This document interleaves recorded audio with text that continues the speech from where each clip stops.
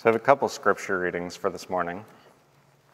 Then Jesus told his disciples, "If anyone were to come after me, let him deny himself and take up his cross and follow me.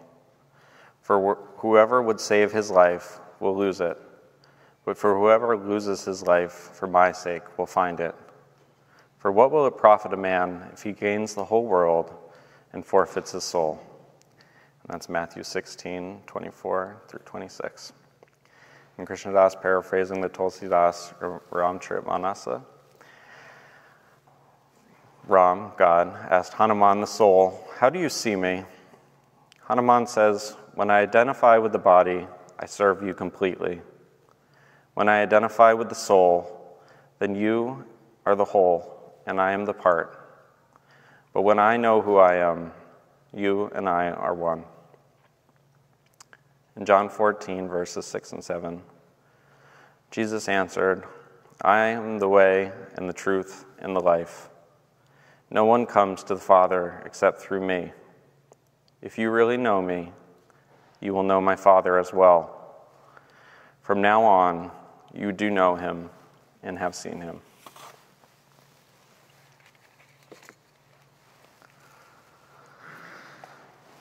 So the last time I was up here in this capacity was 20 years ago, as I gave my confirmation faith statement. Over the years, I've had some time, and I made some updates, and will attempt today to share with you my current understanding and faith. I'd like to start by stating the obvious. I'm not a scholar or a preacher. I'm a congregant and pilgrim on the route to God. And I don't expect the information I share today to be new, but our commitment as a congregation is to explore the truth of God and to serve as reminders and aids to each other in our faith journey. Since I was a child, I would sit in the pew and listen to my father's sermons, and occasionally I would think about what I would say if I was ever standing up here. Sometimes I would go up the stairs to my father's office early Sunday mornings or late Saturday evenings to sit and get a preview of the sermon. And at times we would discuss the sermon, and I would ask questions about certain spots, or we would explore our own faith and spiritual questions. Going through this process of writing the sermon myself, I've discovered the beautiful and challenging journey of thinking of what to say. Once my ego got a little more out of the way, and after going through the points I would want to try to make, or the stories I would want to try to share, I began to laugh at the impossible task before me. I'm sure you've all heard the Lao Tzu paraphrased a bit, "Those who know do not speak, and those who speak don't know." So I guess we know what category I'm falling into right from the get-go. We're faced with a conundrum. How do we talk about God? How do we talk about the ineffable? How do we talk about something where words will always fall short and can often be misleading? Or sometimes even worse, end up giving ourselves a false sense of security and knowing. But here we are. In a way, this process is a bit like trying to describe the moment of a hug when you really needed one. The words will never describe what happened and what was felt and all that went into and happened in that moment. You could fill volumes, and it will never be the same as what was experienced in receiving that hug. It's totally experiential. You know that moment because of all the ways that you knew it and it was experienced by you. For it said, "For those who understand, no explanation is needed. For those who do not understand, no explanation is possible." A meditation bell is a word, a symbol I'm using to describe this item. If someone were to fill it with water, perhaps it would be called a bowl or a pot, or if there was a plant placed inside of it, perhaps we'd call it a planter, and it would have a totally different function. The word does not simply define this. I can tell you that when this bell is struck, it will make a ring, or I could try to emulate it for you and say when the bell is struck, it's going to go boom. Anything I say or try to communicate to you is not the same as the experience of the ringing of this bell.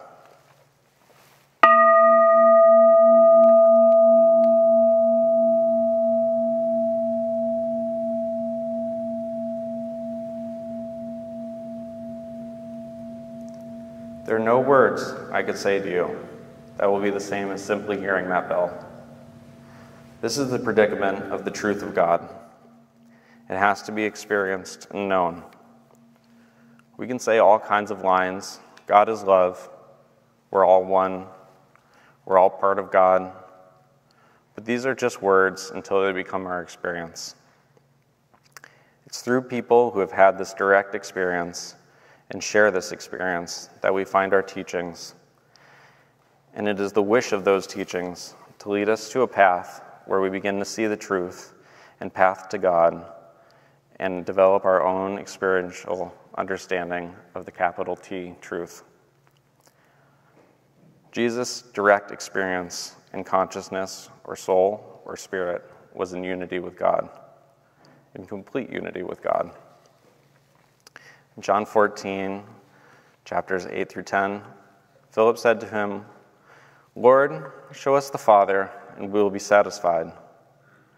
Jesus said to him, "Have I been with you all this time, Philip, and still you do not know me?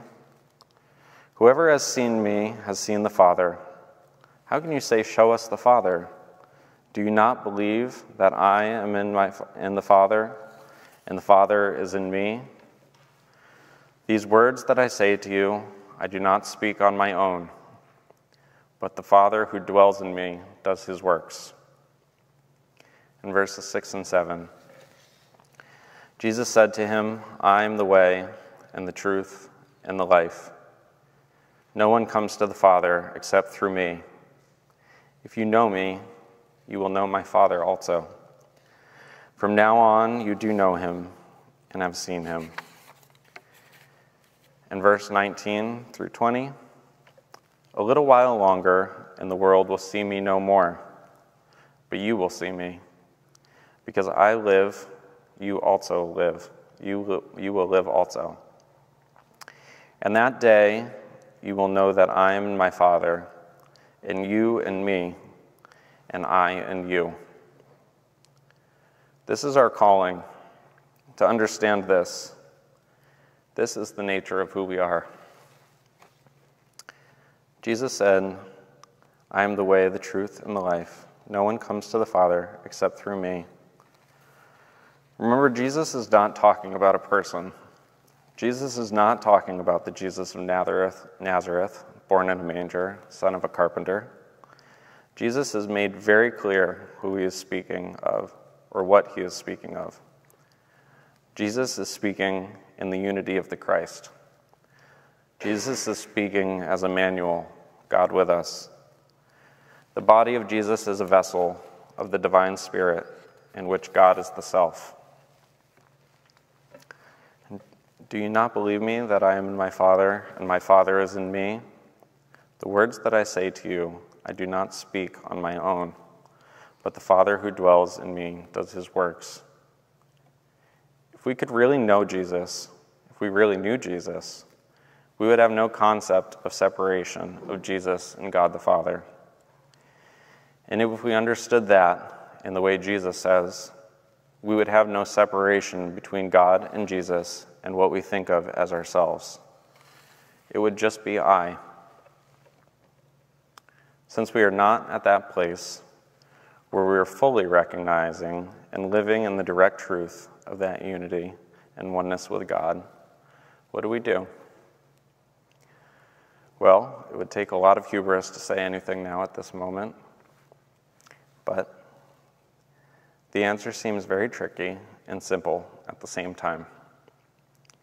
We take steps to shift our awareness back to our true nature and to our true self.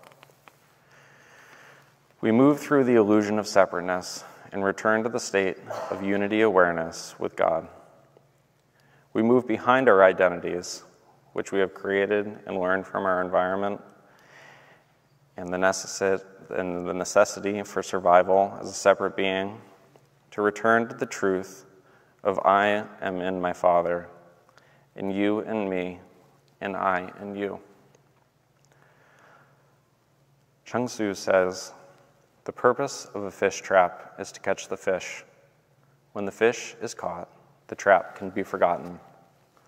The purpose of the rabbit snare is to catch the rabbit. When the rabbit is caught, the snare is forgotten. The purpose of the word is to convey ideas. When the ideas are grasped, the words are forgotten. Where can I find a man who has forgotten words? He is the one I would like to talk to. It is true grace that we've been given practices and teachings by those beings who have helped reveal the capital S self and bade us to follow course. Jesus gave many instructions and practices to his disciples. He gave instructions on how to pray, how we should fast, how to give and serve others, how to not make a spectacle of our spiritual work, and he tells us where to place our values. This is not a behavioral program in terms of being graded on a scale of good and bad. This is a path of the godly flow of harmony to help lead us to a state of unity by reducing hindrances and obstacles in our path. For example, Matthew 6. Take heed that ye do not do your almsgiving before men, to be seen by them. Otherwise, ye will have no reward from your Father who is in heaven. Therefore, when thou givest thine alms, do not sound a trumpet before thee, as the hypocrites in synagogues and in the streets, that they may have glory of men. Verily I say unto you, they will have their reward. But when thou givest alms, let not thy left hand know what thy right has done. And when thou prays, thou shalt not be as the hypocrites are, for they love to pray, standing in the synagogues and on the corners of the streets, that they may be seen. Verily I say unto you, they have their reward. But thou, when thou prayest, enter into the closet and shut the door. Pray to the Father who is in secret, and the Father who is in secret shall reward thee openly. And Jesus' one of his final instructions from that Sermon on the Mount was offering the Lord's Prayer. And the truth is, we don't do any of this for God, and we don't do this for someone else. We do this for ourselves. We do this ultimately from joy. We do this because through the path to God, we begin to steep in the external riches of the love of God and the expression of that love in our being, and it begins to permeate our being in reality. The title of this sermon is Love, Serve, Remember. This instruction is a synthesis of a universal path to God as brought forth by Neem Karoli Baba and Ram Dass. The instruction is to love everyone, serve everyone, and remember God, and it's beautifully cyclical. Why do you serve everyone? Because you love everyone. And why do you love everyone? Because you remember God in all beings, in all creation, in yourself, and your awareness is full of the active manifestation of God in the self in all things. Matthew 22, 36 through 40. Teacher, what is the greatest commandment in the law? Jesus replied, love the Lord your God with all your heart, with all your soul, and with all your mind. This is the first and greatest commandment. And the second is like it. Love your neighbor as yourself. All of the law and prophets hang on these two commandments. If you noticed, it's a loop. Love the Lord thy God with all thy heart and mind. Love your neighbor as yourself. And that second part is maybe where we get tripped up, depending on how we are seeing loving ourselves, and if we're not fully attending to that first part. If we're loving God with all of our hearts and minds, we'll be in a state where we are seeing God in everyone, including ourselves. A mantra is a word or phrase that roots us in truth like an anchor. Mantra, in a simple translation, means mind protecting. We understand that the thoughts that we have during our day bring our attention to different things. If we're hungry, we'll often be thinking of food. If we're tired, we'll often be thinking about rest or our exhaustion. The mantra is a way to aid our mind in not getting completely lost in our thoughts moment to moment. It's a way to help maintain our awareness that is intentionally focused on God and truth. Ram Dass often shared the mantra, "I am loving awareness."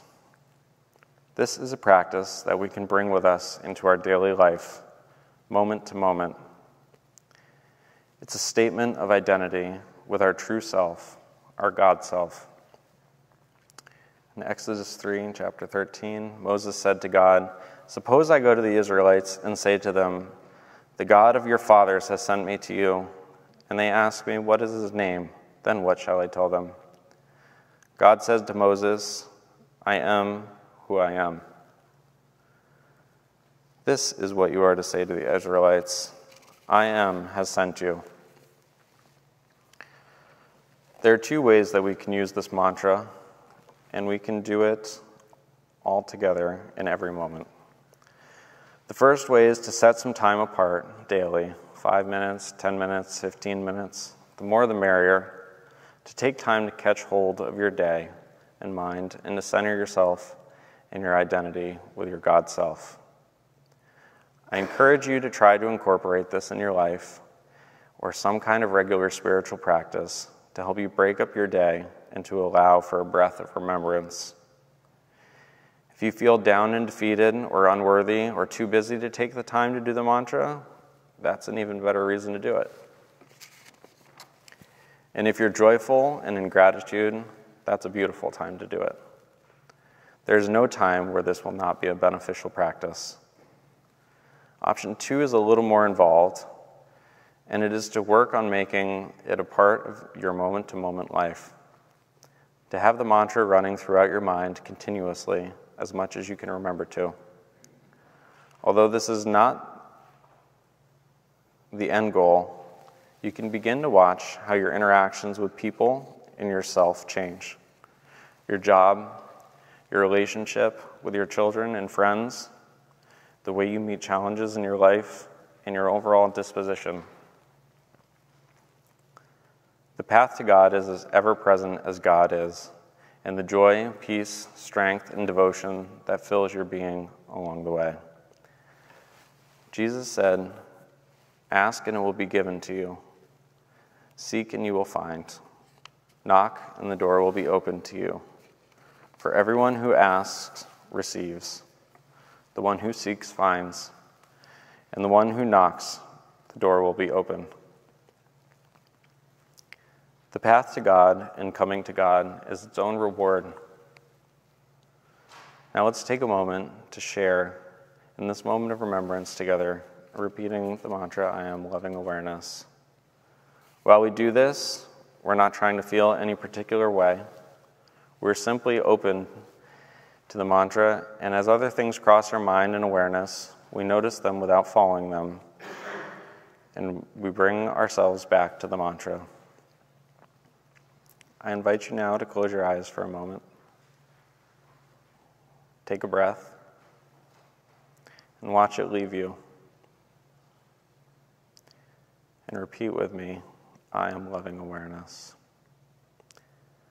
I am loving awareness.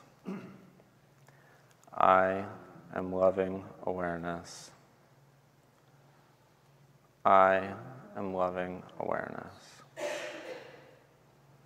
I am loving awareness. I am loving awareness. I am loving awareness. I and loving awareness.